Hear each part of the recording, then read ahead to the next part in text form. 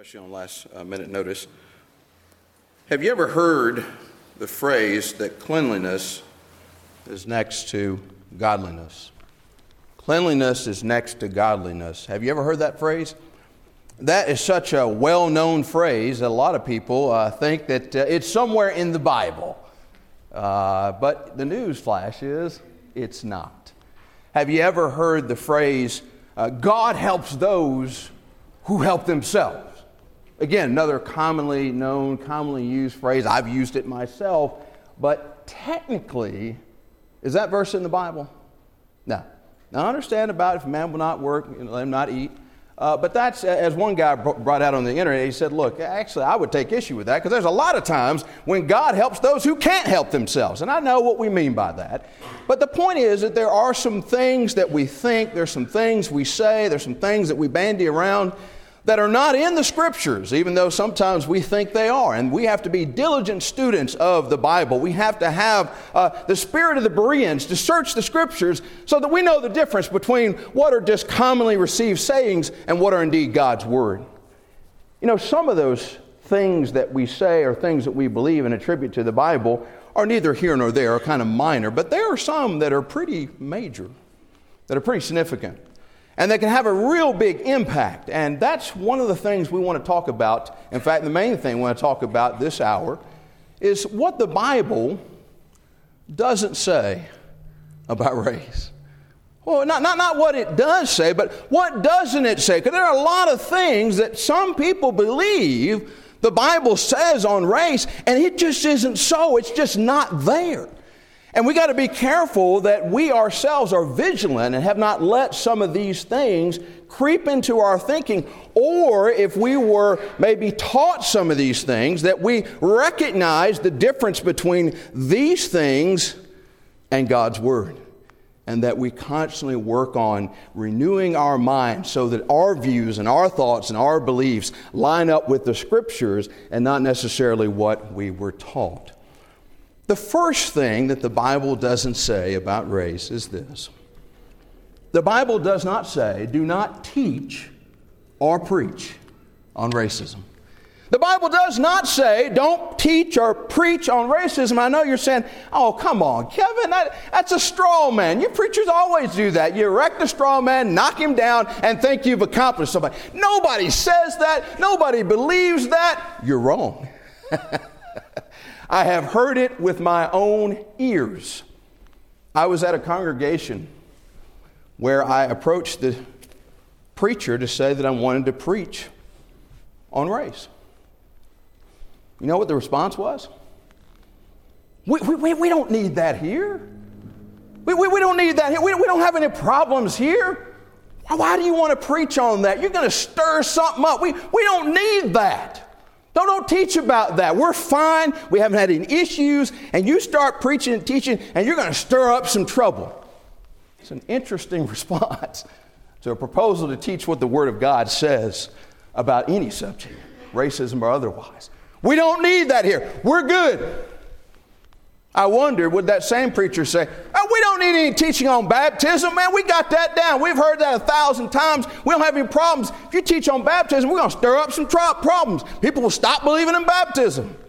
I wonder if the same thing would have been said about the work of the church and the authority of the Scriptures. I mean, we don't need that. We've heard too much of that. We don't have any issues. Everybody here believes in the authority of the Scriptures and the work of the church as authorized in Scripture. So don't teach about that. You're just going to stir up trouble.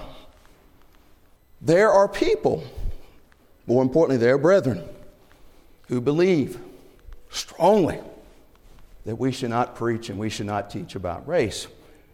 And the Bible doesn't say that. Turn with me to Acts chapter 20, verses 26 through 27. Acts chapter 20, verses 26 through 27. Acts the 20th chapter, verses 26 through 27. This is Paul addressing the Ephesian elders. He makes an interesting statement. Therefore, I testify to you this day that I am innocent of the blood of all men. What a wonderful statement for a preacher of the gospel to be able to say.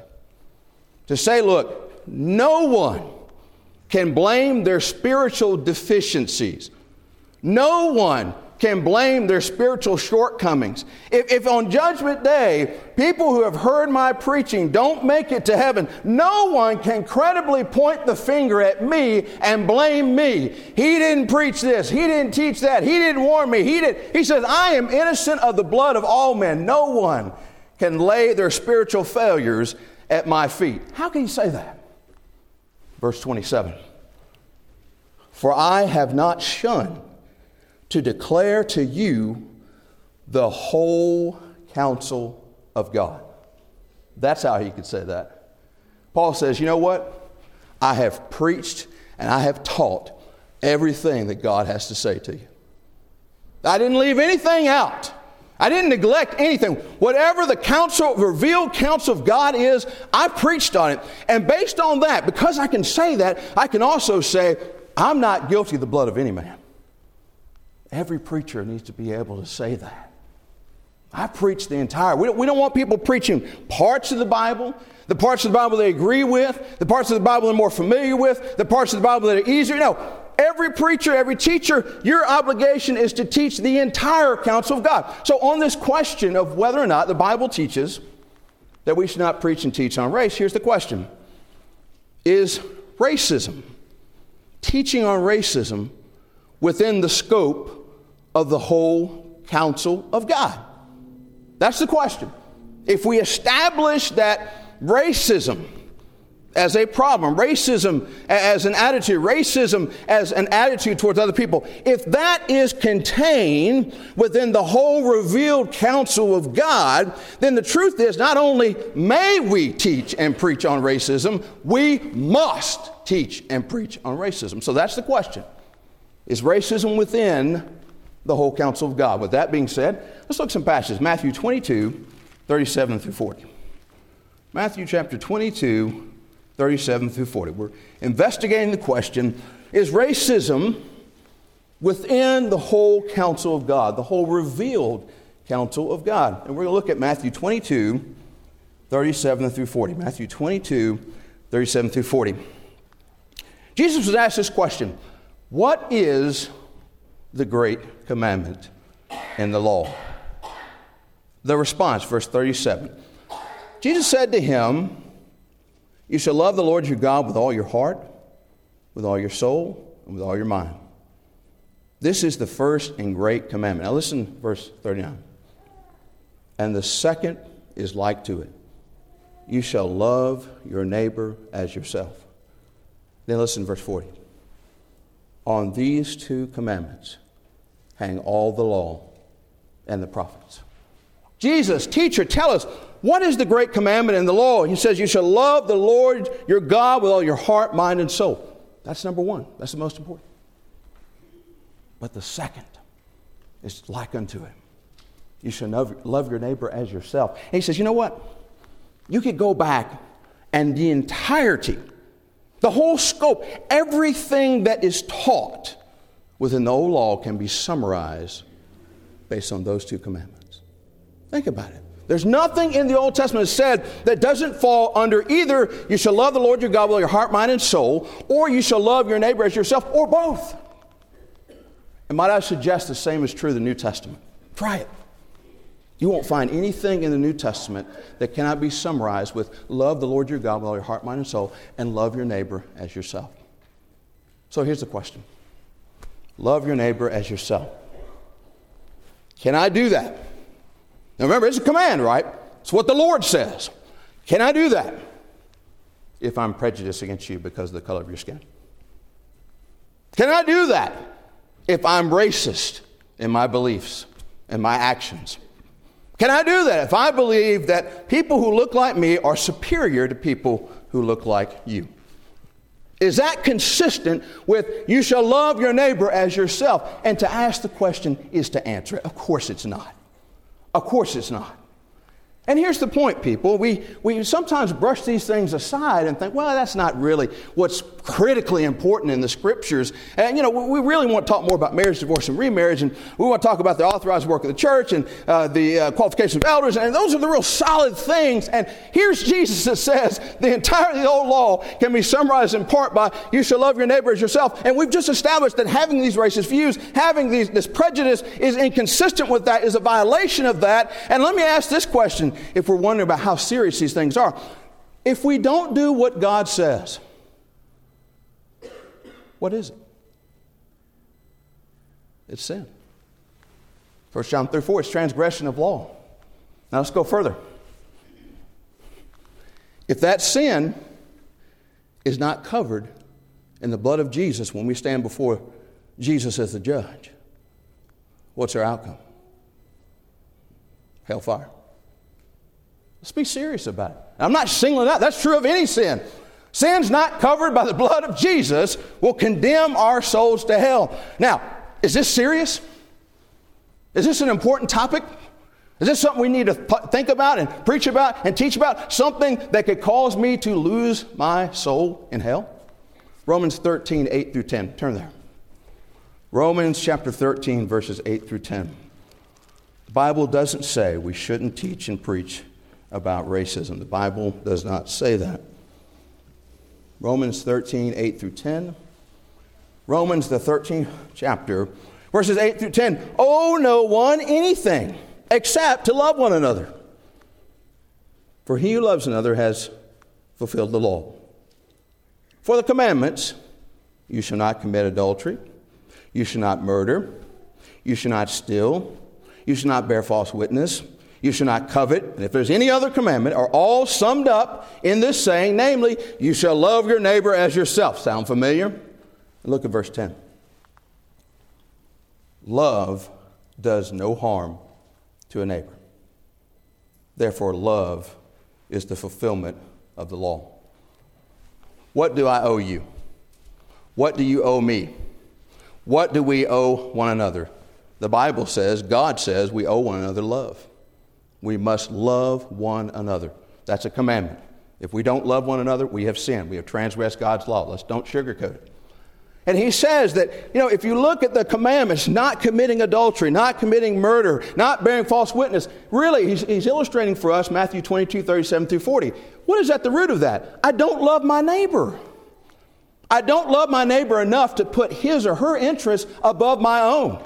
And I'm going to selfishly take your life, take your possessions, take your wife. He says, no, if you love your neighbor as yourself, you won't do these things. If you have that fundamental disposition, that fundamental heart, then that takes care of those portions of the Ten Commandments. And then he says, you know what? Here's a good litmus test for love. You want to know if you love your brother, love your sister, love people the way you should. He says, you know what love does not do? It doesn't do any harm to a neighbor. It doesn't do any harm to a neighbor. Growing up, I heard this phrase, and I know it was well-intentioned, and I understand what it was trying to accomplish, but let's analyze it for a second. Sticks and stones may break my bones, but words will never hurt me. Sounds catching, right? Sounds pretty good. Here's my question. Is that true? Is that true?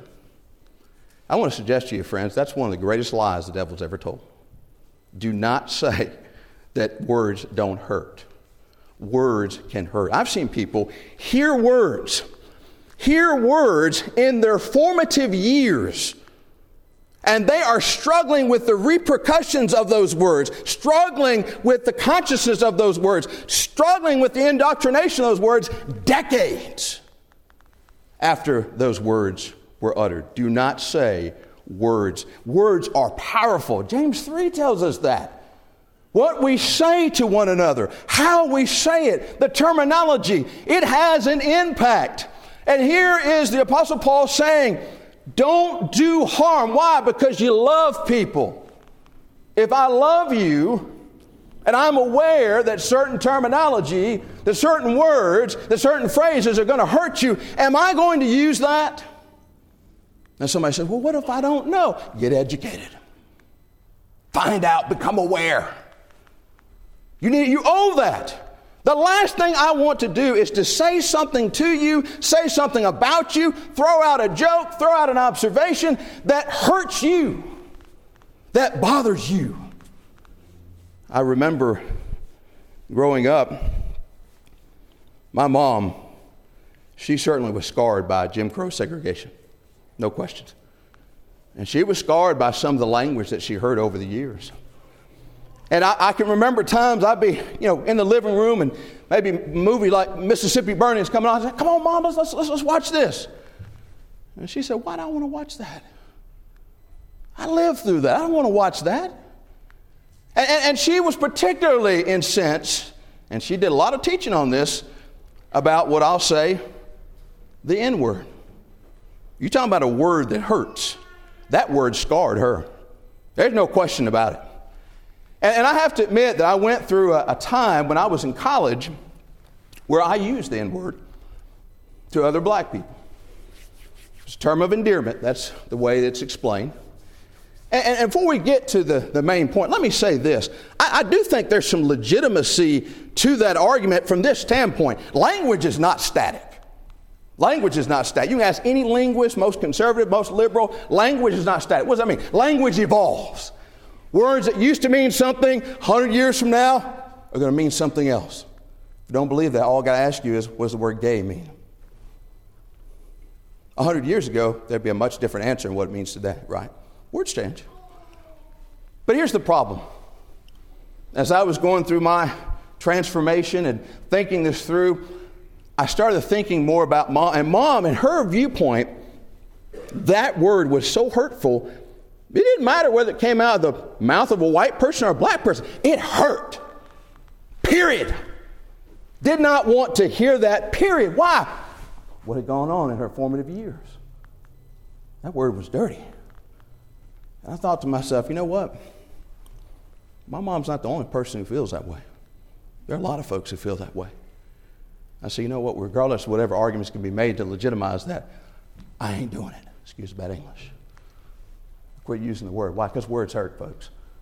So we just have to be, we don't want to. I think if people thought about it, oh, it doesn't matter, you're being thin-skinned. Oh, come on, grow up. It's not a big deal. Yes, it is a big deal. And be honest. It may not be on race, but if I get to know you enough, there's some words I can use that set you off. Husbands and wives, unfortunately, sometimes know that. They know what buttons to push. Couple phrases, couple words, boom. So don't act like you're immune to this. We react to words. We're designed that way. Fortunately, we react to the Word of God, hopefully the way we should. Words are powerful. God spoke into existence all the universe with what? Words. But we need to be careful as we interact with each other. We don't want to do any harm. We wouldn't want to leave somebody out. We wouldn't want to discriminate against somebody and create an issue where they're like, well, why did they do that? Why wasn't I invited? Why wasn't I part of that? Is it because this? Love does no harm to a neighbor. Look at Philippians 2, 1 through 5. We're asking the question, is racism within the scope of the counsel of God that Paul said he did not shun to declare to his audiences? Philippians chapter 2, verses 1 through 5. Philippians, the second chapter, verses 1 through 5.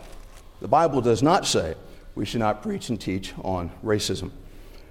Philippians 2, 1 through 5. The Bible says this, therefore, if there is any consolation in Christ, if any comfort of love, if any fellowship of the Spirit, if any affection and mercy, fulfill my joy by being like-minded, having the same love, being of one accord, of one mind. Let nothing be done through selfish ambition or conceit, but in lowliness of mind, let each esteem others better than himself. Let each of you look out not only for their own interests or his own interests, but also for the interests of others. Let this mind be in you, which is also in Christ Jesus, who being in the form of God, did not consider it robbery to be equal with God, but made himself of no reputation, taking the form of a bondservant, coming in the likeness of man, and being found in appearance as man, he humbled himself and became obedient to the point of death, even the death of the cross.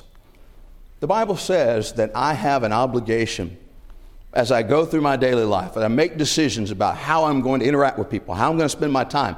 I can't just think about number one. You know, we hear that. Just think about number one. Take care of number one. The Bible says I have a biblical responsibility to look out for your interests as I go through life and interact with you. In other words, I got to think about how are my actions, how are my words, how are my thoughts and beliefs, how are they going to affect you? I have to think about that. Now some people, and I understand the frustration, they get really upset sometimes about this notion of political correctness. This idea that, I can't say this, I can't say that, and man, we just can't communicate anymore. I understand that frustration at some level, but if I'm looking out for your best interests, I kind of have to be careful about what I say, right? I mean, don't think about being politically correct. How about being biblically correct? How about conducting yourself in such a way that you don't offend a brother or sister in Christ? Isn't that a good goal if you love the person? If you're seeking out their interests? How about talking in such a way that you're not going to shut any doors of opportunity? We'll talk about this a little bit more the next hour, especially when it comes to preaching the gospel. I mean, wouldn't you hate if you said something carelessly, ignorantly, that offended a whole group of people, and from that point forward, you're dead to them? Don't come to me about the gospel, because I remember what you said. You don't, and friends, there are things like that. There's some things I've heard brethren say, I thought, wow, even the people of the world got that right. That's embarrassing. It's embarrassing. We got to get that right. Why? Because we're trying to save souls. And if you can't get the fundamentals right, there are people who are going to say, I don't want to hear anything you have to say. The messenger is part of the message, whether we like it or not. We've got to look out, not for number one, not just myself. I've got to be aware. And you know what? What that causes us to do, we need to learn about each other. We need to learn about each other. There was a young lady who was working at our firm for a while, and she was of Hispanic heritage. And we struck up a good friendship. And a lot of that friendship, and I was very honest with her, I said, look, I want to know about Hispanic culture. I don't know. I'm ignorant.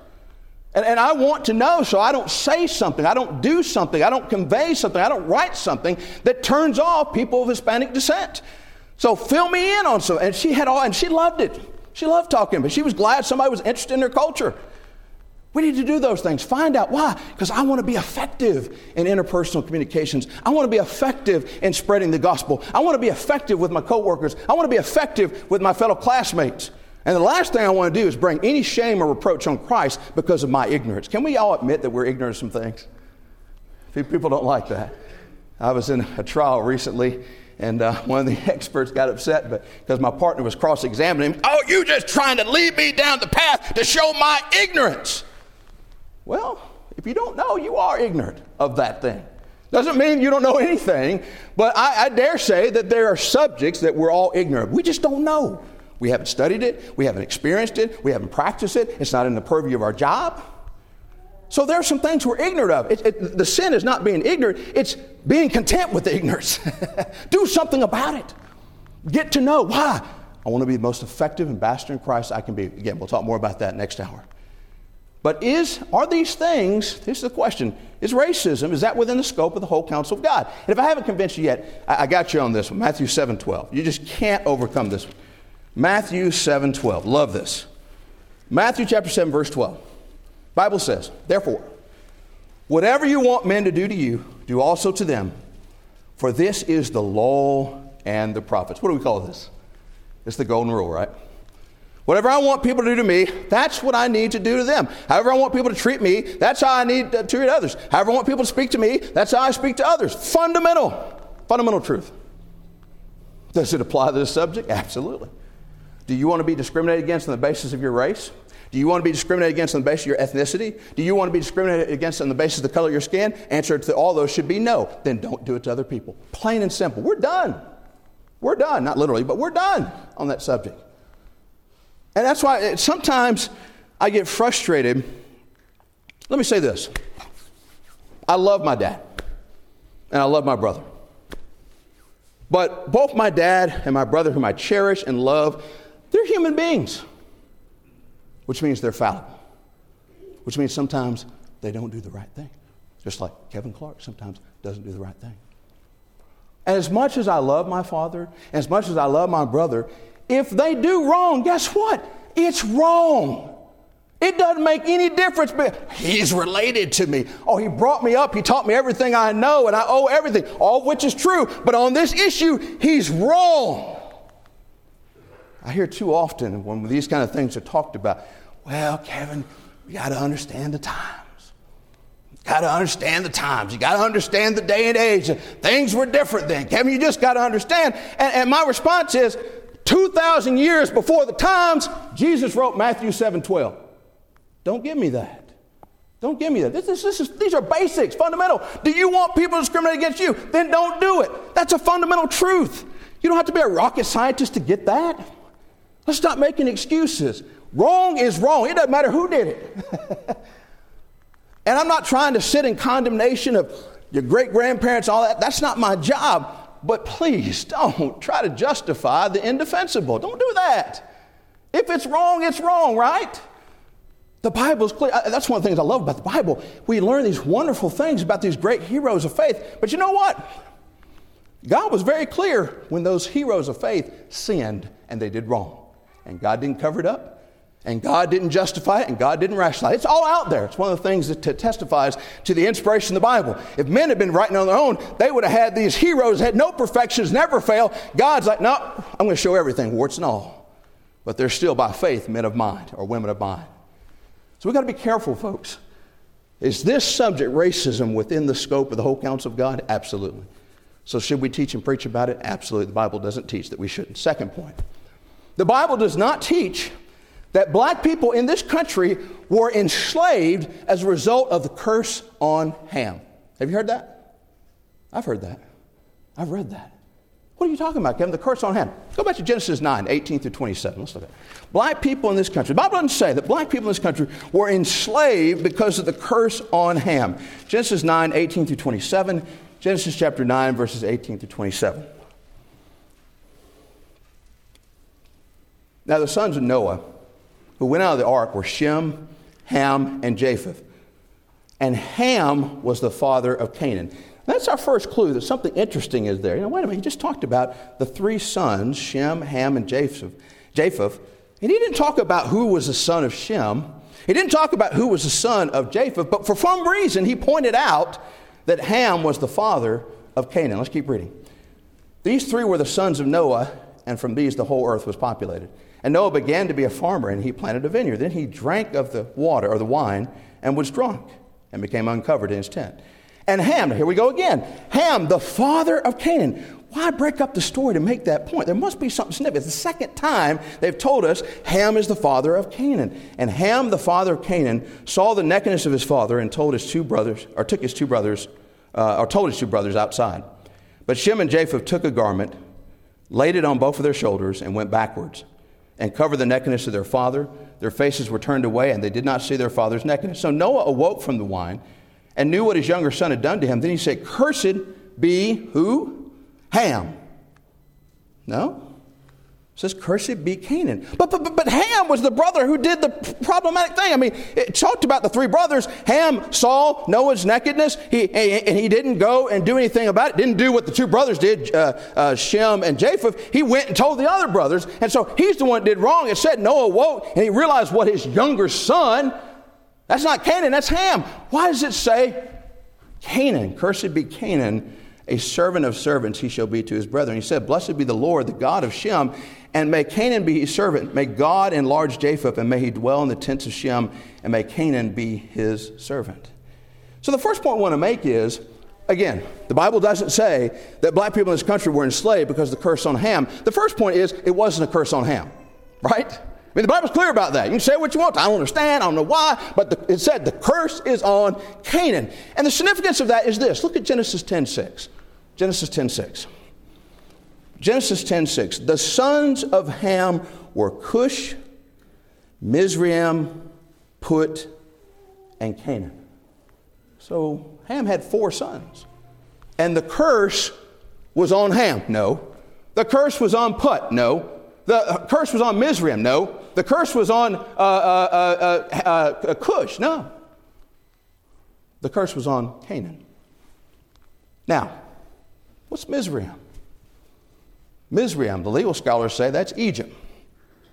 Where's that at? Continent of Africa. More interesting, what's Cush? The legal scholars are a little uncertain, but they think it's some nation, some African nation that is south of Egypt. Where's that at? African continent. Ever heard of sub-Saharan? That's black folks. In fact, the word Cush means black. Now, Who was the curse on? Was it on Cush? Was it on Mizraim, the two people, the descendants of which populated the continent of Africa? Nope. It was on Canaan. Now watch this. Look over to Joshua 16:10. Joshua 16:10. Joshua 16:10. The Bible says, and they did not drive out the Canaanites who dwelt in Gezer, but the Canaanites dwell among the Ephraimites to this day, and listen to this, and have become forced laborers. Hold that. Let's go over to Joshua 17:12-13. Yet the children of Manasseh could not drive out the inhabitants of those cities, but the Canaanites were determined to dwell in that land. And it happened when the children of Israel grew strong that they put what? The Canaanites to forced labor, but did not utterly drive them out. And then remember that and turn over to Judges 1:28. Judges 1:28. Judges 1:28. And it came to pass when Israel was strong that they put the Canaanites under tribute, but did not completely drive them out. What do all three of those verses say? All three of those verses say that the Canaanites were enslaved by the children of Israel. Ephraimites are children of Israel. Children of Manasseh, children of Israel. Now, think about that. Children of Israel, who are they descendants of? Shem, Semitic peoples, right? Go back to that again. Genesis 9, it talked about Shem would enslave Canaan. Don't we see that in Joshua 16:10, Joshua 17:12-13, and Judges 1:28? So we got a fulfillment of that. We don't need this, black people are in there. So, no, they're not there. That's not what the Bible says. So let's don't say that. And when we hear that, let's challenge people. Look, study, be careful, be accurate about what the Word of God says.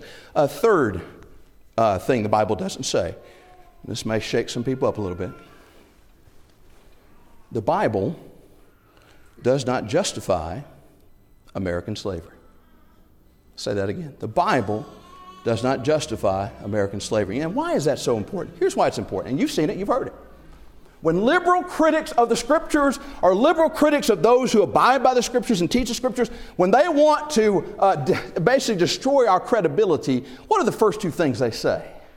Oh, yes, you guys study the Bible. You go by the Bible. You mean that book that oppresses women and legitimizes slavery? Is that the book that you want to tell me about? And instantly, boom, the conversation's over.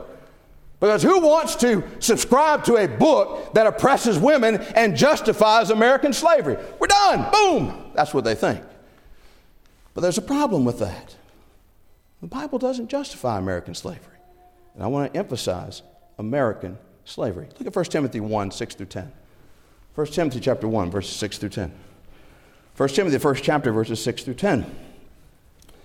The Bible says, from which some have strayed, having turned aside to idle talk, desiring to be teachers of the law, understanding neither what they say nor the things which they affirm. But we know, listen to this, we know that the law is good if one uses it lawfully, knowing that the law is not made for a righteous person, but for the lawless and insubordinate, for the ungodly and for sinners, for the unholy and profane, for murderers of fathers and murderers of mothers, for manslayers, for fornicators, for sodomites, for kidnappers, for liars, for perjurers. If there is any other thing that is what? Contrary to sound doctrine, according to the glorious gospel of the blessed God, which was committed to my trust. So we have a list of things in 9 and 10 that are what? They are contrary to sound doctrine. So whether you know the identity and what is referred to by all those things in the list, one thing you know beyond a shadow of a doubt, whatever's in that list is contrary to sound doctrine. Now, I don't know about you, I think God's trying to tell us that's not good.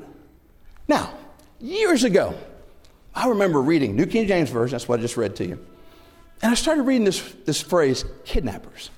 I thought, that's kind of a strange term to throw in there. I mean, I think of kidnappers, I think of people being carjacked or kids being stolen from the mall. And, that's what I think about kidnapping. Those things are terrible and we see way too much of it. But I thought, I probably ought to dig a little bit deeper and see, is that what is meant by this term kidnappers? And so I began looking at what the other translations and what some of the scholars had to say. Listen to see if this is enlightening in any way.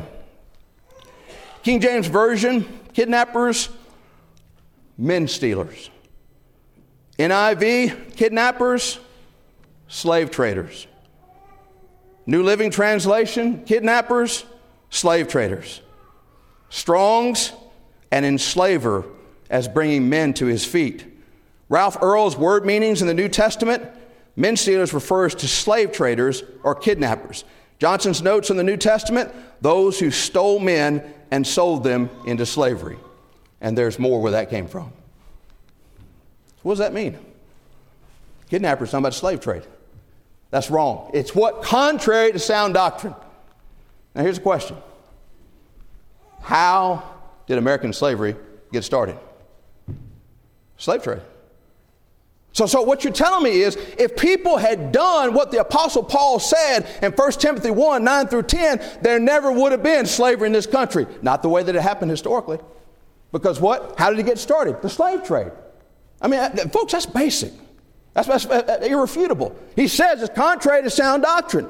Now, sometimes I'll talk to people and they'll say, well, you know that there were some black people, there were some African people who were involved in the slave trade. As if you're going to get credit from me for that? They're wrong too. So, black people were involved. Slavery's fine. No, it's contrary to sound doctrine. It doesn't matter if you were black or white or whatever color. If you kidnap men, you steal men and sell them into slavery, it's contrary to sound doctrine. And that's American slavery. I don't know how you slice and dice it other than that. Study that. Don't take my word for it, but study that. Fourth thing the Bible doesn't say. The Bible does not prohibit interracial marriages. The Bible does not prohibit that. And you say, Kevin, it's 2019. Nobody believes that. Nobody says that. Nobody thinks that. You're wrong. You're wrong. Heard it with my own ears. There are people who believe that the Bible, I remember when I was growing up, I was in grade school, there was a student in front of me, Lisa Glenn, and sometimes we just chat about different things, and somehow this subject came up. I can't remember the context, but she said, she's like, my parents have always taught me, my church always taught me that it's wrong for the races to get married to each other. That's just, and it wasn't some profound thing. It wasn't said mean-spirited. She was always nice to me, and we had a good conversation. I mean, to her, it was nothing more than saying, I like the New England Patriots. Okay, that's the way I was taught, that's wrong. And they're brethren. They're brethren who believe that. Sometimes I like to, if I want to test and have a barometer of how far we've come on race, here's my question. How would you feel if your daughter married a black man? How would you feel if your son married a black woman? Or vice versa? Wait a minute. No. I'm just asking, because when you start stumbling and fumbling, I'm like, what's the problem? I just asked a simple question. What is the Bible? Now, it's based on a misinterpretation of verses like Deuteronomy 7, 1 through 6. Turn over there. Deuteronomy 7, 1 through 6. Based on a misinterpretation. Deuteronomy 7, 1 through 6. The Bible says this: when the Lord your God brings you into the land which you go to possess, and has cast out many nations before you, the Hittites and the Girgashites and the Amorites and the Canaanites and the Perizzites and the Hivites and the Jebusites, 7 nations greater and mightier than you, and when the Lord your God delivers them over to you, you shall conquer them and utterly destroy them. You shall make no covenant with them, nor show mercy to them, verse 3, nor shall you make marriages with them. You shall not give your daughter to their son, nor take their daughter for your son. For they will turn, listen to verse 6 or 4, for they will turn your sons away from following me to serve other gods, so the anger of the Lord will be aroused against you and destroy you suddenly. But thus you shall deal with them. You shall destroy their altars and break down their sacred pillars and cut down their wooden images and burn their carved images with fire. For you are a holy people to the Lord your God. The Lord your God has chosen you to be a people for himself, a special treasure above all the peoples on the face of the earth. And so people take that and say, see, he said, don't make marriages with these other people. Right there, anti-miscegenation. You know what that means, right? That's no race mixing. No race mixing. We had that in the Alabama Constitution until the year 2000. And I remember that because, we moved here in 99, so I've been here about a year, and they had a vote on it. And the good news is the vote was, do we take out the anti-miscegenation language from the Alabama Constitution? The good news is it won, it passed, it's gone, took out. The bad news is 40% of the people wanted to keep it. And I told Jack, I said, hey, we got to move. We got to move. 40% of the people in Alabama want to keep this anti-race mission, which is illegal, unconstitutional, uncommonly silly, and immoral and wrong. That's crazy. But we stayed. And I will say this. A lot of times people vote against things just because they don't want to add to the Constitution. They may not know what it meant. So I understand that, but still, it's pretty high for me. But notice here, it said this. First of all, to whom was it directed? The children of Israel. And what was the prohibition against? 7 identified groups of people. The people in the land of Canaan. Now, if it's about race mixing, guess what? It's under-inclusive. Because it doesn't cover everybody. It's just these 7 nations. But did you see in the text what the concern was? The concern was these people don't know the true God. And they're worshiping false gods. And I don't want you caught up in that. That was the concern. It wasn't race mixing. It was idolatry. That's why in Matthew 1:5 we see Ruth, the Moabite woman, mentioned in the lineage of Christ. And you remember when she's talking to Naomi, what did she say? She said, I want your people to be my people. And get this, I want your God to be my God. No problem then. Deuteronomy 7:1-6 doesn't come into play. And Bob brought out, we don't have time to do it now, Numbers 12:1-10, where Aaron and Miriam jumped on Moses because he married an Ethiopian woman. And God said, don't you dare talk about Moses. Don't you dare do that. Ever heard of Timothy? Timothy's mother was Jewish. His father was Greek.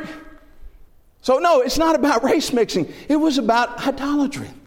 Now, somebody say, well, Kevin, you got to understand.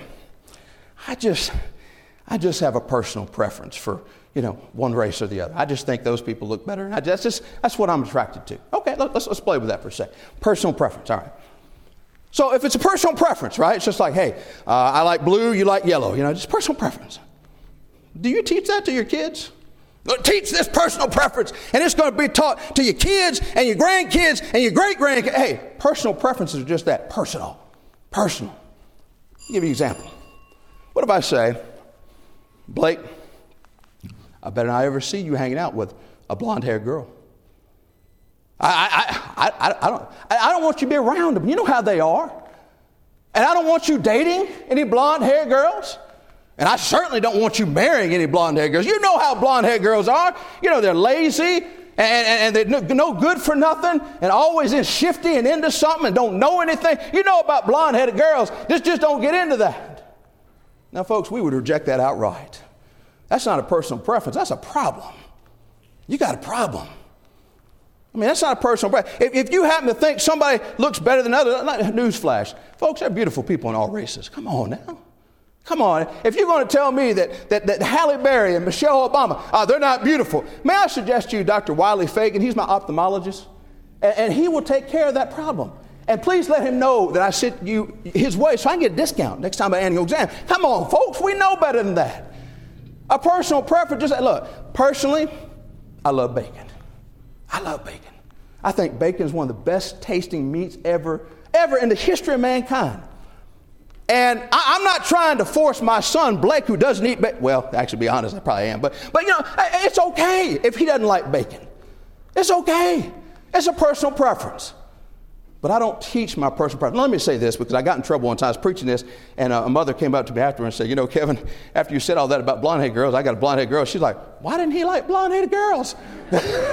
So for all the blonde-headed girls and blonde-headed women, I have nothing against blonde-headed people. That was just used for purpose of illustration. But the point is, folks, is the Bible doesn't say anything about that. And we ought not say anything about that. We don't want to lose credibility. It's not about politics. It's not about social engineering. It's not about making a statement. It's about, I fell in love with a person. And that person happened to have a different skin color. Is there anything wrong with that? No. The Bible doesn't say anything about that. So if you've got that personal preference of I don't want to date this race and don't want to be around, that's your personal preference. Leave God out of it. God has no place in that. So those are some things for you to think about, some things the Bible doesn't say about race. And let me say this, don't take what I said at face value. I want you to study these things. Hit the scriptures that I cited. Become convinced yourself. And if so, let's talk about these things. And let's try to challenge these things. When we hear things like that, they're not right, don't let it slide. Just, hey, have you really read the scriptures on that? Scriptures don't say that. If you want to believe, that's fine. But again, as I say, leave God out of it. What the Bible doesn't say about race. Thank you for your time and for your attention.